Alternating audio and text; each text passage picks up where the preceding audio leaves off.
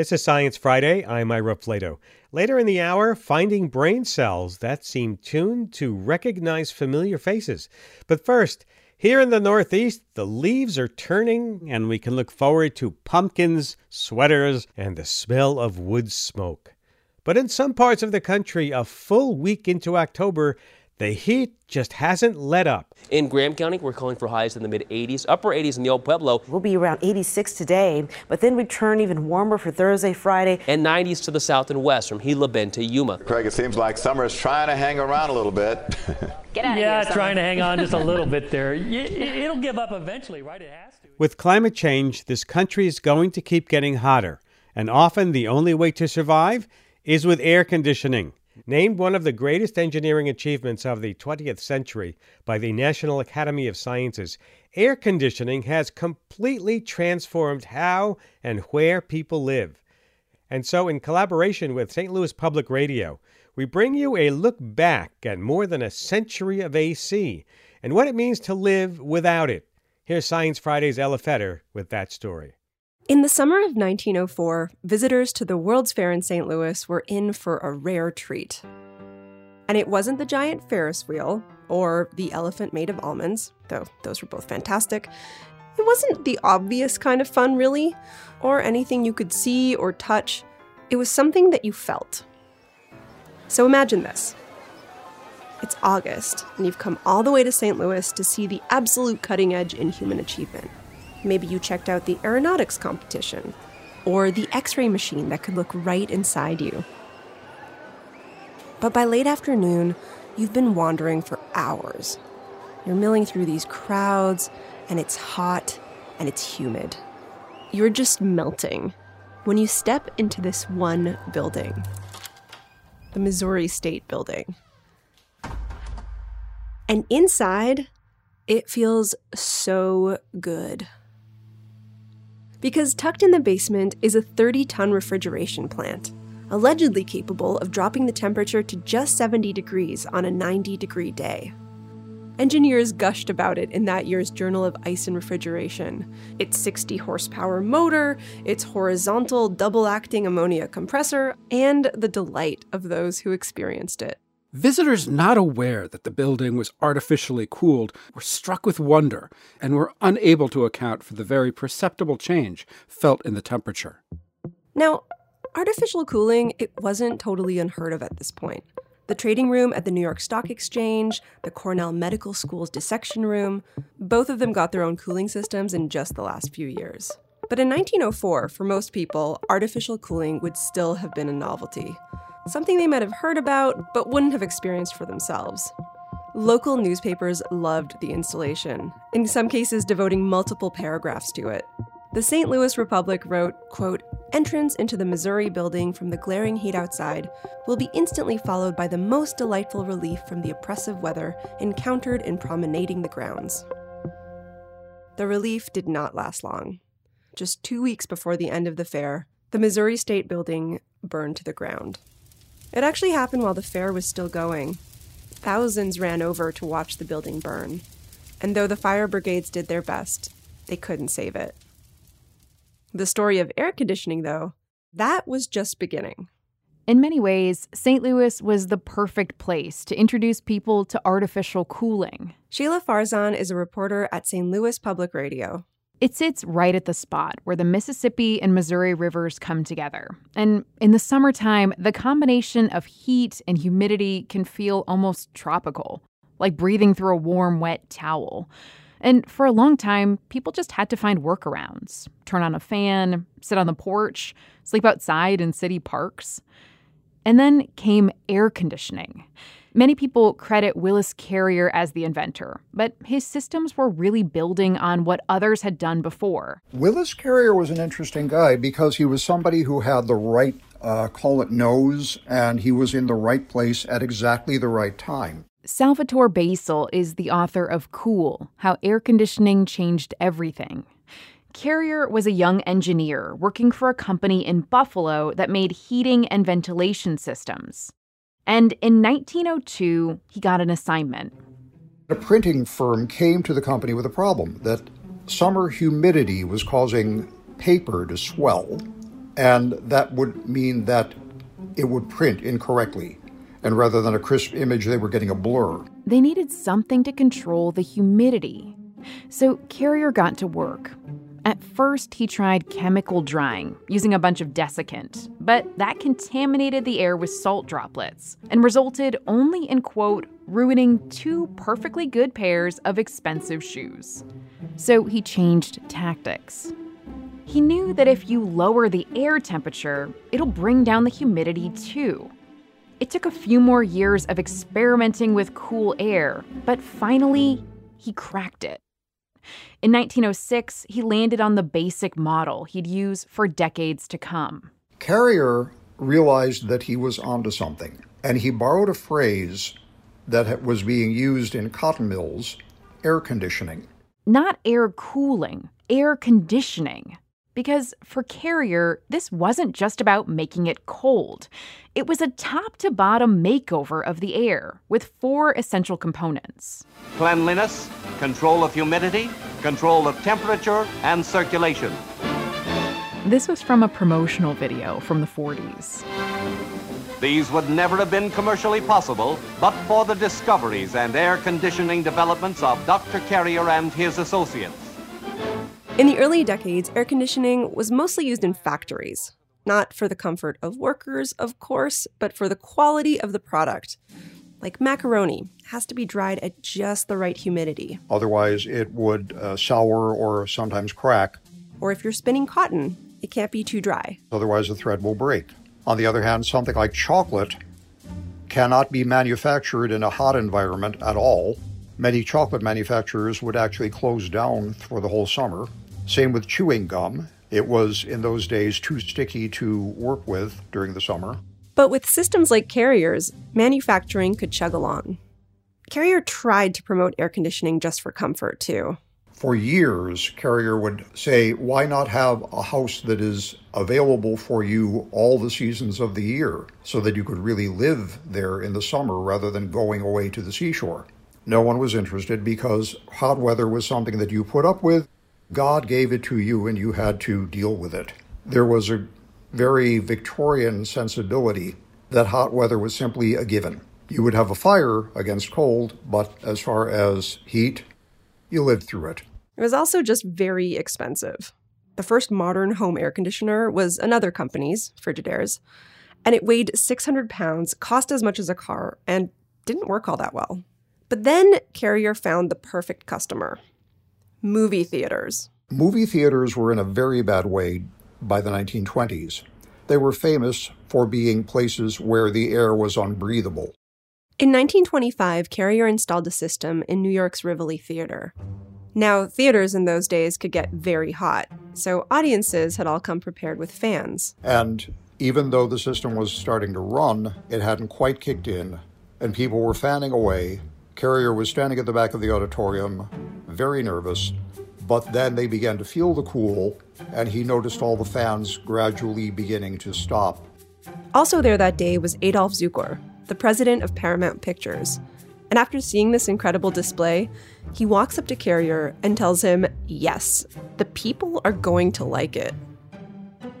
And this was actually a very unheralded moment, because this was the first time in human history that the average person, for the price of a movie ticket, could go somewhere and become cool during the hottest summer heat. That was a revolution. Bang. All of a sudden, every other movie theater in the United States had to catch up.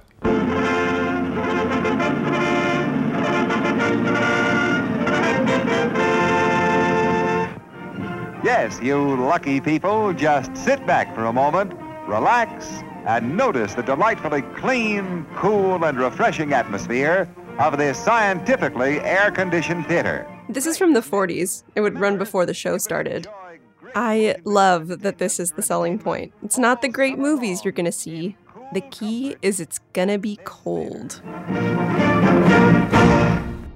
So at first, air conditioning was just about good times and macaroni. But pretty soon, it went from luxury to necessity. The real shift happened after World War II. Air conditioners were becoming more affordable. And in the 50s, there were a lot of new houses being built cheaply. So think poorly insulated, with these big modern windows. Basically what one writer at the time called TV-equipped hotboxes. Air conditioning them was essential. And over time, mortgage lenders and insurers went from treating air conditioning as an unnecessary amenity to covering it, or even requiring home builders to plan for it. And by the late 70s, about half of U.S. households have systems installed. And air conditioning changed how and where people lived. Skyscrapers would be deeply uncomfortable without air conditioning, especially on those upper floors. The Sunbelt states, like Florida, Texas, and New Mexico, they start growing much faster than many other parts of the country. And a lot of people think air conditioning allowed that to happen. And for those who had air conditioning, it wasn't just keeping them comfortable. It wasn't just letting them sleep soundly on summer nights. It was actually saving their lives. Which brings us to St. Louis in 1980. I started working for St. Louis 2 months out of high school. That was 1977. Gary Ludwig is the fire chief in Champaign, Illinois. We met up at his house one weekend in August. And Gary told me he originally enrolled at St. Louis University to become a doctor. But his scholarship money wasn't enough to cover tuition. So at 18, he joined a federal program that trained people to be first responders. Sometimes you'd be on a fire truck, and sometimes you would be on an ambulance. And a lot of times I wound up finding myself on an ambulance because they were short-staffed. A year later, Gary was hired as a paramedic captain. And he was just a kid, really, learning on the job. One of the first times he went out, he says he helped carry a woman who was in labor down 6 flights of stairs. And she's having this baby in the back of the ambulance, and I have no idea how to deliver a baby. And I think I was more nervous than the mother was. By 1980, Gary had a few years of experience under his belt. He used to drive this station wagon packed with medical equipment around St. Louis. And when there was an emergency, he was usually the first person there, even before the ambulance arrived. But on July 1st that year, the temperature started rising. On a typical July day in St. Louis, you get a high of about 80 degrees. That day in 1980, it reached 105. And that was just the beginning. For the next 19 days, temperatures were in the upper 90s and low 100s almost every day. Yesterday set a record for power use. 108 degrees today. Beat the record all to smithereens. This is what summer should be, starting off in May about 80 and peaking off in August about 98 degrees, but we have been nowhere near normal this year. It would become one of the worst heat waves in recent history, with extreme heat stretching all the way from Texas to Washington, D.C. And in St. Louis, as the temperatures rise, the calls start coming in faster and faster. So the emergency rooms are starting to fill up. There is one day I know that we hit 350 calls for EMS in a 24-hour period, which was probably 200% or more above our normal limit. So when you have something like that, you don't have enough resources. You have calls stacked up, sitting there waiting for someone to dispatch an ambulance. So Gary was working these long shifts, sometimes 16 hours at a time, running from one call to another. And he still can't forget some of the things he saw. This one time in particular has really stayed with him. And a warning to listeners, some of what you're about to hear is disturbing. We break the door down. We go inside, and sure enough, we find a person on a bed. And as I said, I've seen many dead bodies in my career, but I have never seen a dead body like this before, because there was no human form there at all. The body had basically turned to jelly.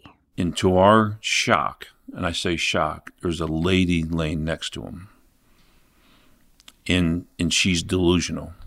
She's suffering either from heat or whatever. We don't know what she's suffering from.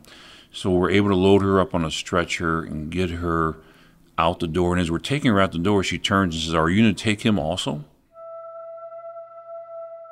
And in going to call after call, Gary quickly notices a pattern.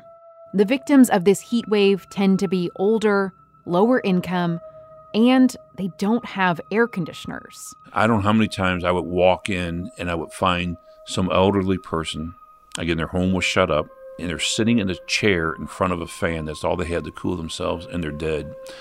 You know, the fan, all it's doing is blowing hot air on them. Their body temperature still rose to 105, 106, 107, 108, 110 degrees. We found some with 115, 116 degree heat indexes on their body.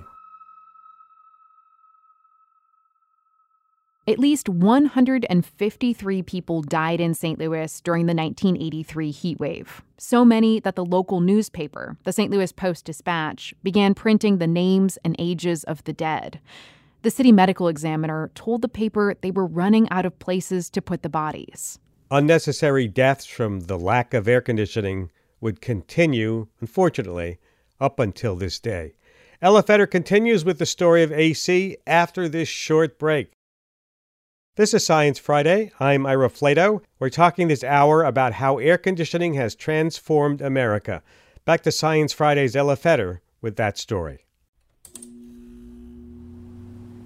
An air conditioner works by taking heat from inside your home, or your office, or your car, and dumping it outside. Usually, it does that with a refrigerant, a kind of liquid that easily evaporates. The liquid runs through the air conditioner's pipes, and as it evaporates, turning from liquid to gas, it draws the heat out of the air, cooling the air down. But then, that heat needs to go somewhere. So the air conditioner squeezes the refrigerant back down into a liquid, forcing it to release all that heat again, and throws that heat outside. And that's the cycle. Suck the heat from the inside, dump it outside, over and over again. I like to imagine a very industrious hamster running back and forth with buckets of heat. Our fact-checker Lauren Young suggests that you imagine the Hulk, hulking out with heat, then compressing back into a human, and letting that heat out again. Whatever works for you. Your body works in kind of a similar way, except for instead of a refrigerant, it's sweat. When you heat up, the sweat evaporates off your skin, taking the heat with it. And your body, as it circulates your blood, keeps sending heat to the surface.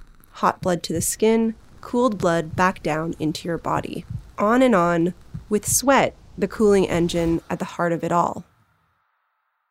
But sometimes your body gets so hot and dehydrated, you actually stop sweating. And that's when you're in real trouble. Heat stroke. Your internal temperature gets to be 105, 106, 107, 108 degrees. And since you stop sweating, what happens is that your body has no more ability to calm itself down, and that's why the body temperature rises. So it cooks your brain, is what it does. It virtually just cooks your brain, and it also impacts all your organ systems. The fact you just die. If you look at deaths in the U.S. over the decades, you see a consistent pattern. Most people die in the winter when it's cold. Flus and other respiratory diseases spike, and heart attacks. But they also die when it's extremely hot. And so researchers at the University of Virginia decided to look at data going back to the 60s. And they saw that at first, predictably, whenever there was very hot and humid weather, people died. They saw a spike in excess deaths. That was true in the 60s. That was true in the 70s.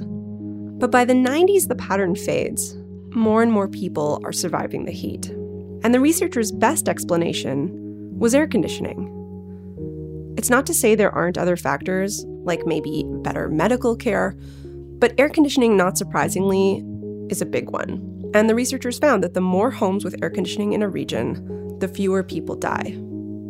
But while the law generally requires landlords to provide heating, for the most part, air conditioning has been considered optional.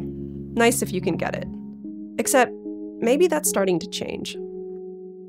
I'm really glad we're here today to finish this up. We all know what this bill does and why we're here. Last year, Montgomery County in Maryland passed a bill requiring landlords to provide air conditioning from June to September. This is Tom Hucker, president of the county council at the final vote. He sponsored the bill. We've had a requirement for heat for a very, very long time because it really is a life or death issue if people don't have heat. And air conditioning has become a life or death issue as well, not just a comfort issue. I recently spoke with Tom, and he says before this bill, they'd received a lot of tenant complaints about lack of air conditioning or failing air conditioning. And this bill just made sense. For decades, governments have required landlords to provide heat during winter months. When tenants don't have working heat, unfortunately, tenants perish in the cold. So in a world with climate change and rapidly increasing temperatures year after year, we believe we need to require air conditioning as well. Montgomery County isn't the only one doing this. Arizona law considers air conditioning an essential service, so your landlord has to fix it if it breaks. And Dallas mandates refrigerated air from April to October. But in most places, it's not required, St. Louis included, and someone has to fill in the gaps. Good morning. It's morning, late in August. Here's Shayla Farzan again, from St. Louis Public Radio. I've been driving around St. Louis with a team of air conditioning installers from a nonprofit called Energy Care. It's just past 10 a.m. when we pull up in Jennings, a suburb of North St. Louis. The sun beats down on a little brick house with a peaked roof. Inside, 70-year-old Gloria Van has 2 fans running on full blast. She's glad to see the techs, and we talk while they work. This heat has really made it hard. It's been a really, really hot summer. Oh my gosh. And at our age, by the time we walk from our door to the car, it's time to pass out. Keeping the house cool is a full-time job for Gloria and her husband, David. She tells me about all the ways they've changed their lives and schedules just to work around the heat. Cooking only in the morning or very late at night. Baking almost never. And constantly moving fans all day from room to room. She says they did have 2 window air conditioners, one for the bedroom, the other for the living room. But this summer, one broke. The other one started leaking all over the floor. That's when Gloria heard about Energy Care. It's one of a handful of nonprofits that helps low-income and elderly people in St. Louis pay for their utility bills. She asked them if they did repairs. They said, no, we'll give you a brand new air conditioner. Or 2 if you want. So I said, well, I don't really want to overdo it. But you didn't want to ask for too much? Yeah, right. Right. And she said, no, we'll come. And we'll put 2 in. I said, thank you, Jesus, because that was a godsend. It takes about 20 minutes to install 2 air conditioners in Gloria and David Van's home. As the nonprofit workers pack up their tools and paperwork, Gloria pauses in front of the humming little air conditioner and holds out her palm. Oh, wow, you can feel that cool coming off of there. For now, the Vans can relax just a little, knowing they won't have to wake up in the middle of the night drenched in sweat or work so hard to keep the house cool. Right on. Take care now.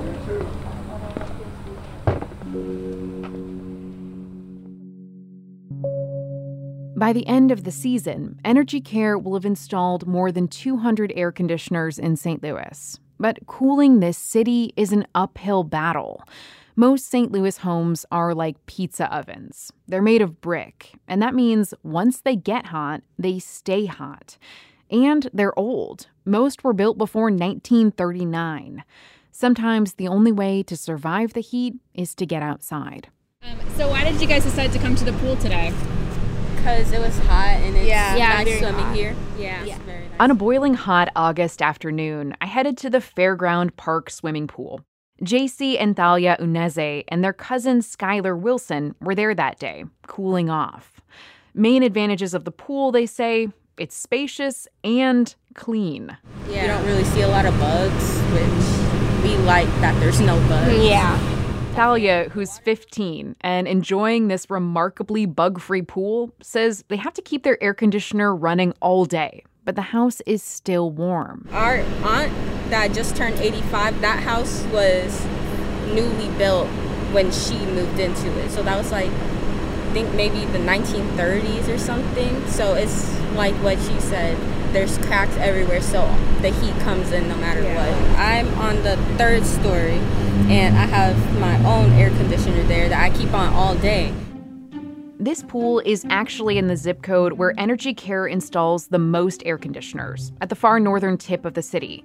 Like other U.S. cities, there's a stark racial and economic divide in St. Louis. It's cut in half by a street known as Delmar Boulevard. North of Delmar, neighborhoods are predominantly black and lower income. The south side is mostly white, more affluent. People in some of these south side neighborhoods live up to 14 years longer on average than North City residents. Maisha Johnson is an environmental justice advocate in St. Louis, and she says some neighborhoods even feel hotter than others. I noticed that the closer we are to the river, it seems to be a little hotter. I never understood that. I thought it would be the other way around. And that's where most of the Black and brown communities are. There's some research backing this up. In 2018, a master's student in geography used satellite data to calculate land surface temperatures in St. Louis and found a distinct band of heat along the Mississippi River and the downtown corridor. And it's not just St. Louis. This is a pattern. Across the U.S., lower-income neighborhoods and places with more people of color are often hotter than wealthier, whiter ones. A lot of that has to do with lack of trees and green spaces.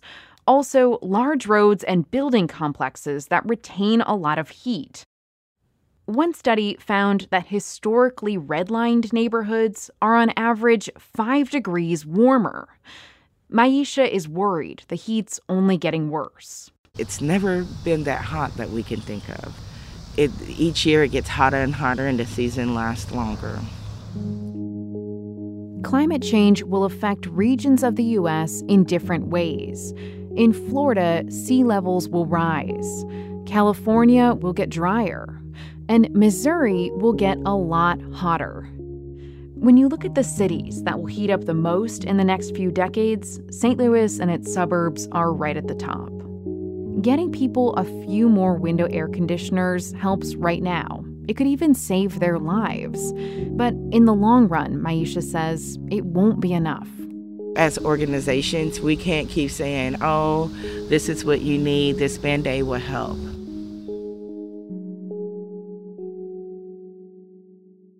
Air conditioning, for all its life-saving, technological wonder, might not be the answer.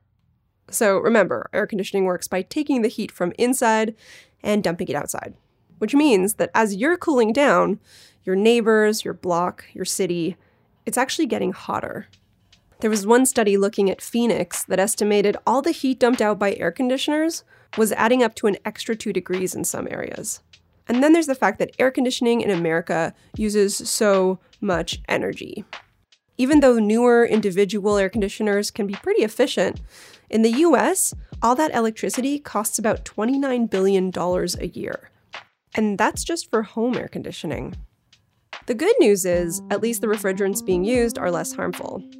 Remember in the 80s when everyone was worried about CFCs, chlorofluorocarbons, like Freon, which was used as an aerosol propellant and as a refrigerant?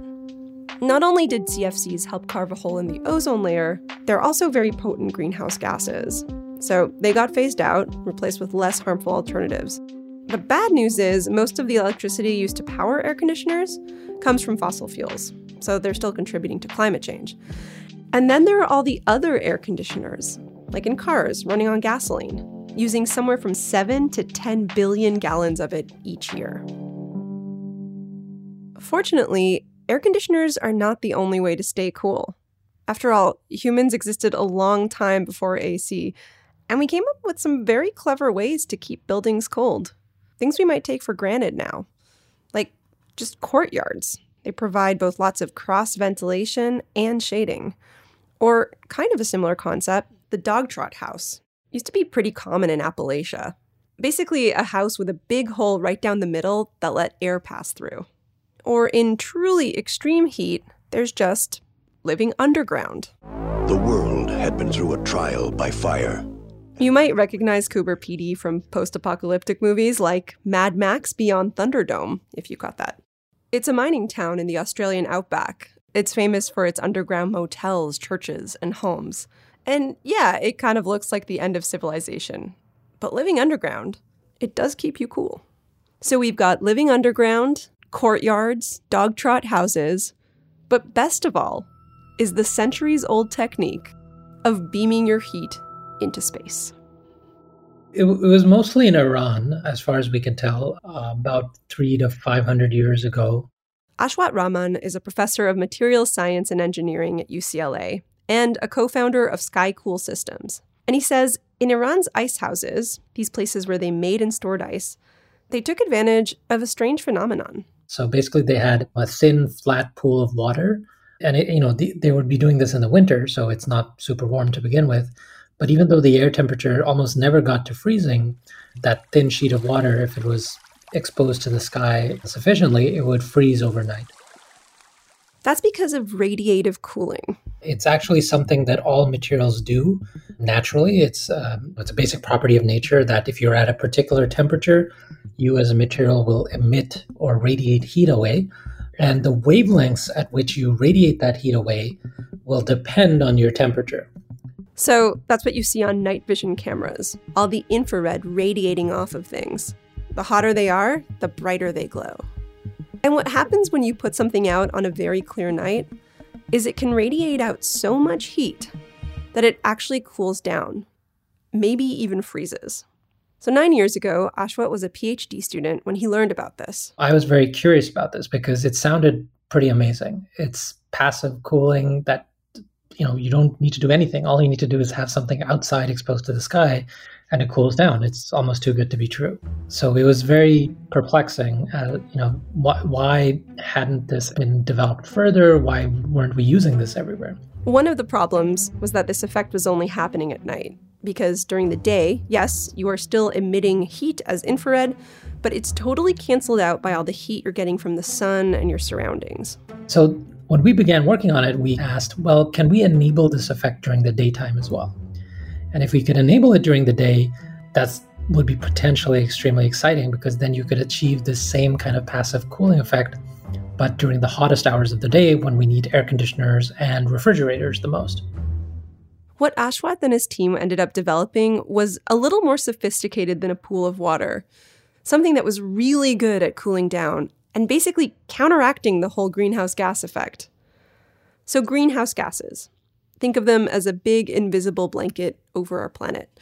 We send out heat as infrared radiation, our blanket catches it, sends it back down, keeps us nice and snug, sometimes a little too snug.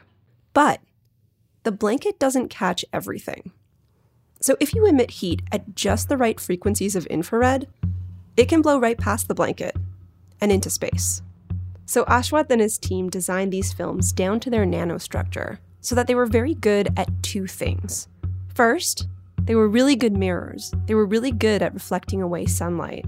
And second, they radiated their heat away at very particular frequencies of infrared radiation, frequencies that could slip right past the greenhouse gases. And it worked. Like, usually, if you put something out in the sun, it gets hotter, right? But Ashwat's material, it got colder. So it's really counterintuitive that, the first few times I would just touch it, just to check that it was actually working, which of course ruins the experiment because you have to start it all over. So if you think about this, it solves a major problem that air conditioners have. Instead of dumping the heat outside, making your surroundings hotter, you send it to space, technically cooling down the Earth ever so slightly. And Ashwat's not the only one working on this kind of thing. You might have seen recent news about super white paint. So instead of a film, it's actually a paint, and you could paint it on, say, rooftops to cool them down. All of this gives me these nightmarish sci-fi visions where we install these materials everywhere and accidentally freeze the planet. I mean, people have very seriously talked about putting mirrors out in space. If you put it far enough away and it's substantially large, it can actually create a bit of a shadow. It's like the Simpsons episode, Mr. Burns does that. But we're obviously nowhere near that. And right now, Ashwat's company SkyCool, they're not even trying to replace air conditioning. They're actually using these materials to cool down air conditioners, so they don't have to work quite so hard. Everyone I spoke to was emphatic that we will absolutely need air conditioning, no matter what, especially as the climate warms. But if we're strategic about it, if we combine reflective materials with the basics, like more tree cover, designing buildings that shade themselves and naturally ventilate, then maybe, even though we'll still use air conditioning, we'll need a whole lot less. The old saying, everybody talks about the weather, but nobody does anything about it, is not quite true.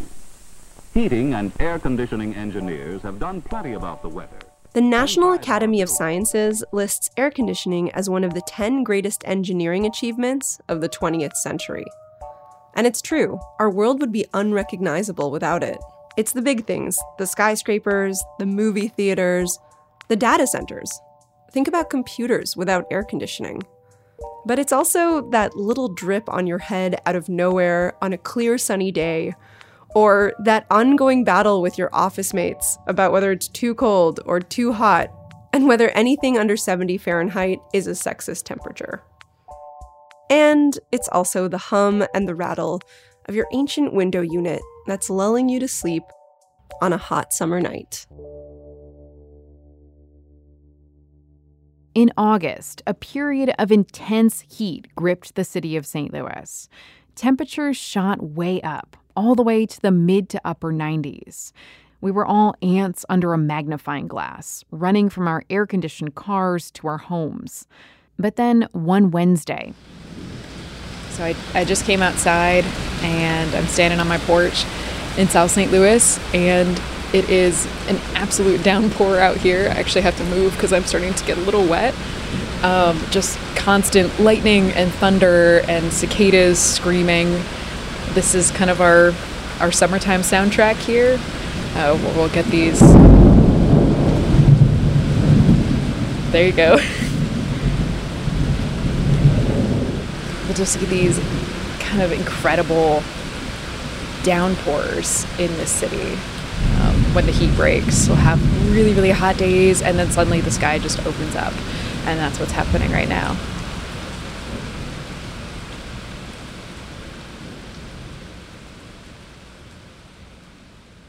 We had a couple days of relief after that storm. We could come out of hiding, walk around outside again.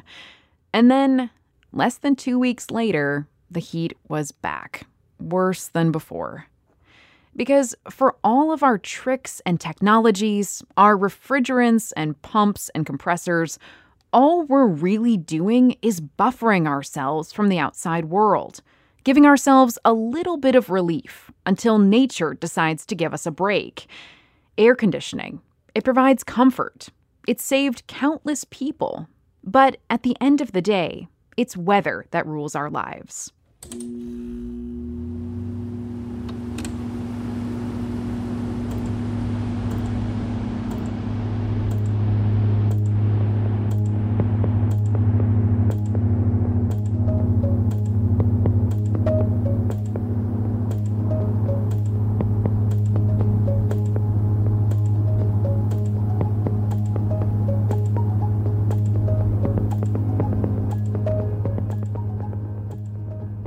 This story was a collaboration of Science Friday and St. Louis Public Radio. It was produced by me, Ella Feder. And me, Shayla Farzan. With production help from me, Johanna Mayer. All of our music and sound design is by me, Daniel Peterschmidt. We had research and fact-checking help from me, Lauren Young. And Charles Berquist was the voice of refrigeration engineers from 1904. Special thanks to Andrew Aline for explaining to us how air conditioners work, and to Salman Craig and Komali Yenedy for talking to us about cool building and city design, and to historian Adam Kloppe, who taught us all about the 1904 World's Fair. If you want to learn more about air conditioners, we had a great time reading Salvatore Basil's book, Cool, How Air Conditioning Changed Everything. We also found Gail Cooper's Air Conditioning America very illuminating. We've got more information and links up at sciencefriday.com/AC.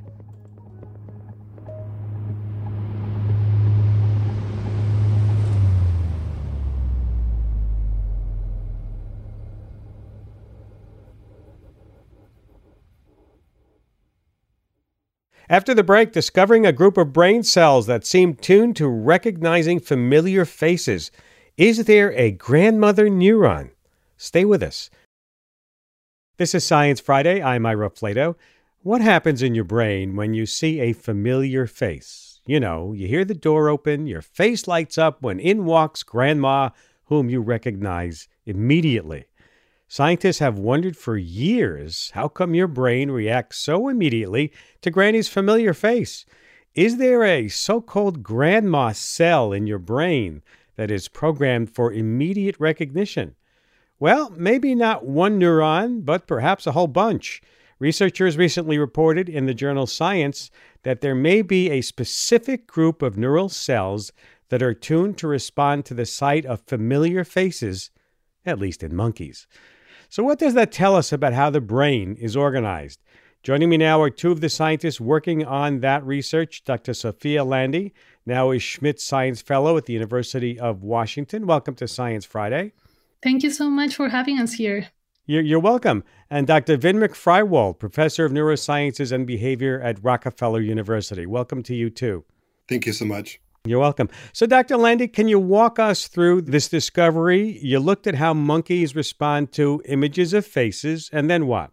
Yes, so we examined an area in the brain that is the temporal pole, and it's an area that is poorly understood, so we don't know much about it. And it's an area that is located right below your cheeks, more or less at the bottom of your brain. And we had identified this area before as one of two areas that might be involved in familiar face recognition in a study that we published a few years ago. So we used, for this study, functional magnetic resonance imaging to scan the brains of monkeys while they were looking at images of faces in a screen. And these brain scans served us as a guide so we can, in a way, zoom in and record the activity of single cells or neurons in the brain. Dr. Frywald, would this area be the same kind of area that humans have? We actually just got data on exactly that. And yes, we believe that there's the same area also in the human brain as in the monkey brain. Tell us a bit more about that part of the brain.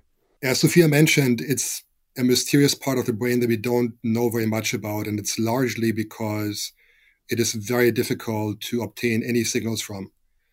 And we believe that that is part of the reason why the question that you posed in your introduction, are there grandmother neurons? What happens in your brain when you see the face of someone you know very well, that this question has remained unanswered for decades. So we now think that this region might be a very critical hub that is linking visual perception, the perception of a face, to memory and knowledge of people, and maybe even more broadly to, other familiar things as well. And within this larger brain region, there is this subregion that you also mentioned in your introduction that appears to be entirely specialized on faces. So linking the perception of a face to your memory or knowledge of people. But we see so many people that we know in real life that we would recognize immediately. That means there's got to be a whole bunch of cells in there for all these different people. Does it not, Sophia? Yes. So actually, what we found is that some of these cells are very specific to one individual, and other cells, they get activated when you look at pictures of, let's say, all your friends, for example. There is the sense, Ira, when you recognize someone, it's not just an automatic process or a thought process. It almost has an emotional quality to it. You mentioned, when you recognize someone or even anticipate seeing someone, that you might feel happy in anticipation or recognition. And so there's the sense of familiarity that you get. And so we think that these neurons that respond to all familiar individuals might be eliciting this process, this feeling of familiarity. And could this process be happening not just with facial recognition? What about smells and sounds and things like that? Yes, that's actually also another good question. We looked into voices, for example, if voices could elicit a response in these neurons, and the answer was no. But we believe that nearby regions might be doing the same process with other stimuli that are not visual stimuli, such as voices, that would allow you to recognize someone in the same way. Why would the brain have this type of cell? What's the reasoning? What's the point? Well, we're very social animals. All primates are, and we depend on others to survive. So our brains evolve in order to support that very basic social function of identifying who we see, how we react to different individuals. Once you identify who you're seeing, you will not react in the same way if you see your grandmother or if you see a friend, right? So you have to adapt your behavior to who you encounter. It's very important. We began talking about the theory that scientists have had about a grandma cell, and now we're talking about grandma cells in plural. Do we know approximately how many cells it takes to make this recognition? We would estimate maybe 1 million. It's maybe more in humans. The initial idea actually was that there was going to be 18,000 cells. It was a made-up story by an MIT professor at the end of the 60s, Jerry Latvin.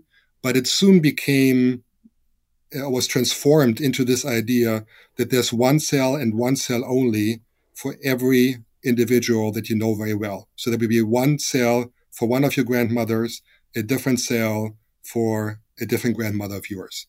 What Sophia discovered is that there's a whole population for each individual that you know, and that the populations that are active for different people can actually overlap. That's really interesting because I'm wondering, do these cells store the memory of the face itself, or as you say, interact with other parts of the brain, somehow check in with the memory part of the brain to accomplish that recognition task?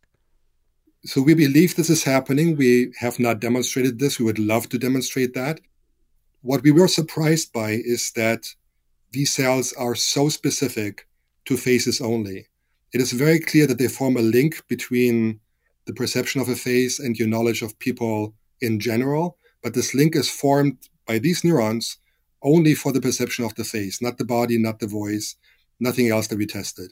And to us, it was really surprising, why this mechanism would exist and would have this specificity.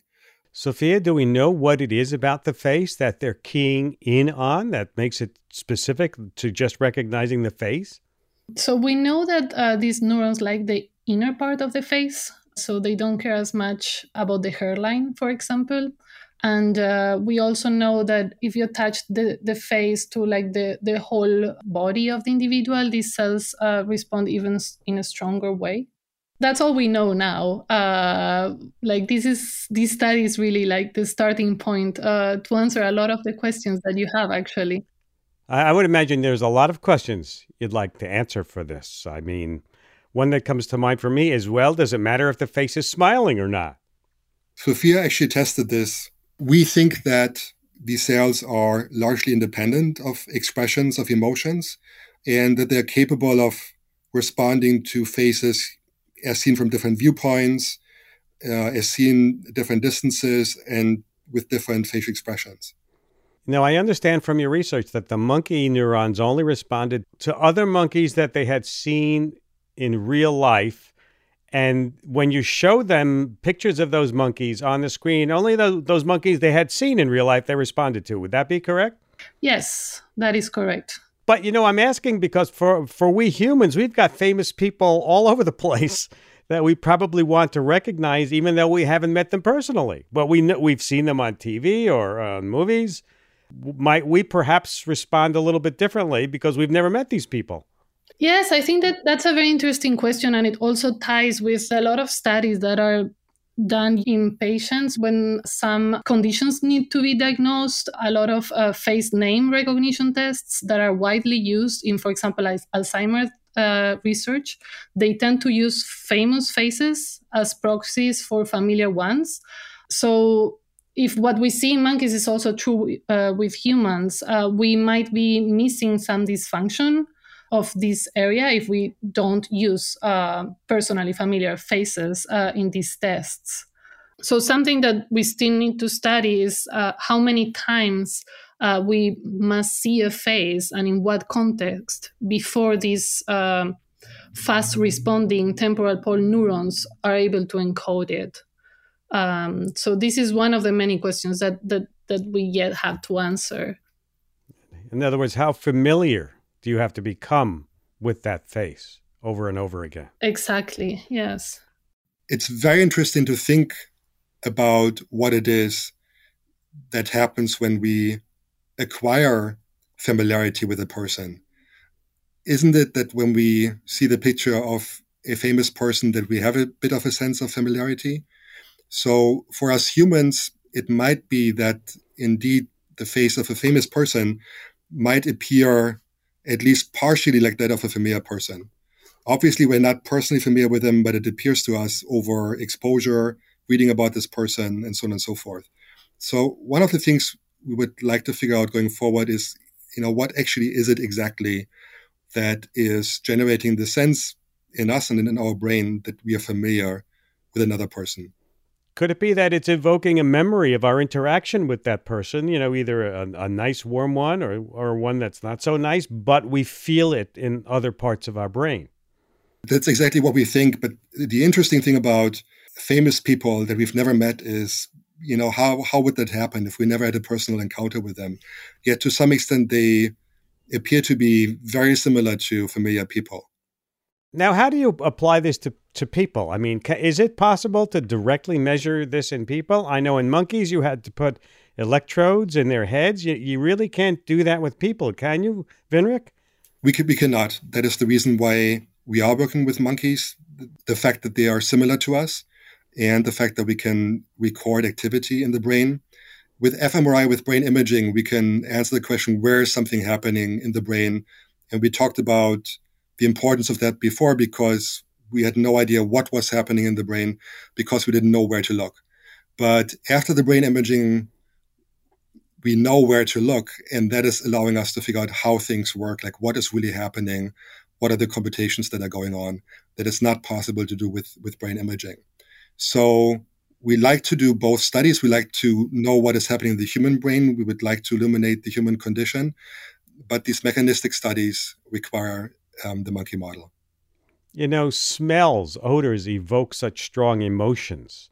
Might you find also a separate area in the brain that might be devoted to odors and familiar smells? Odors and familiar smells are probably a different process. They evoke such strong memories, of your childhood and early experiences. And they're very strong links in all kinds of mammals, mice and humans alike, that mediate these processes.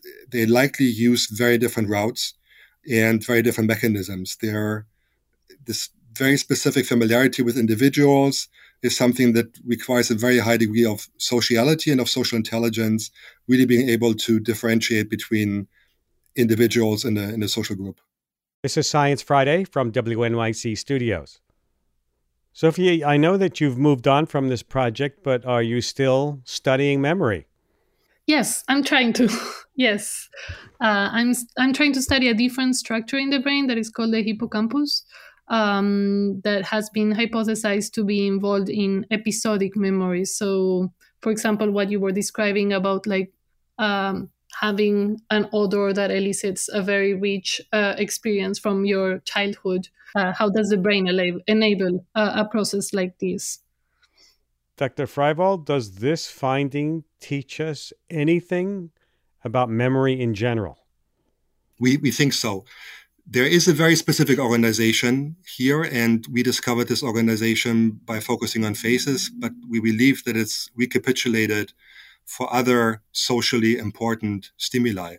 We have an amazingly rich and amazingly sophisticated structural social knowledge. We don't just know individuals, we also know their relationships. And these are very sophisticated data structures, if you will, and we believe that they reside in the same brain region. The second answer to your question would also be an answer to your earlier question about the organization of brain systems. We believe that this finding shows that there may be two different pathways of memories that we've not appreciated before, that there's one pathway to form the memories and another pathway to retrieve them.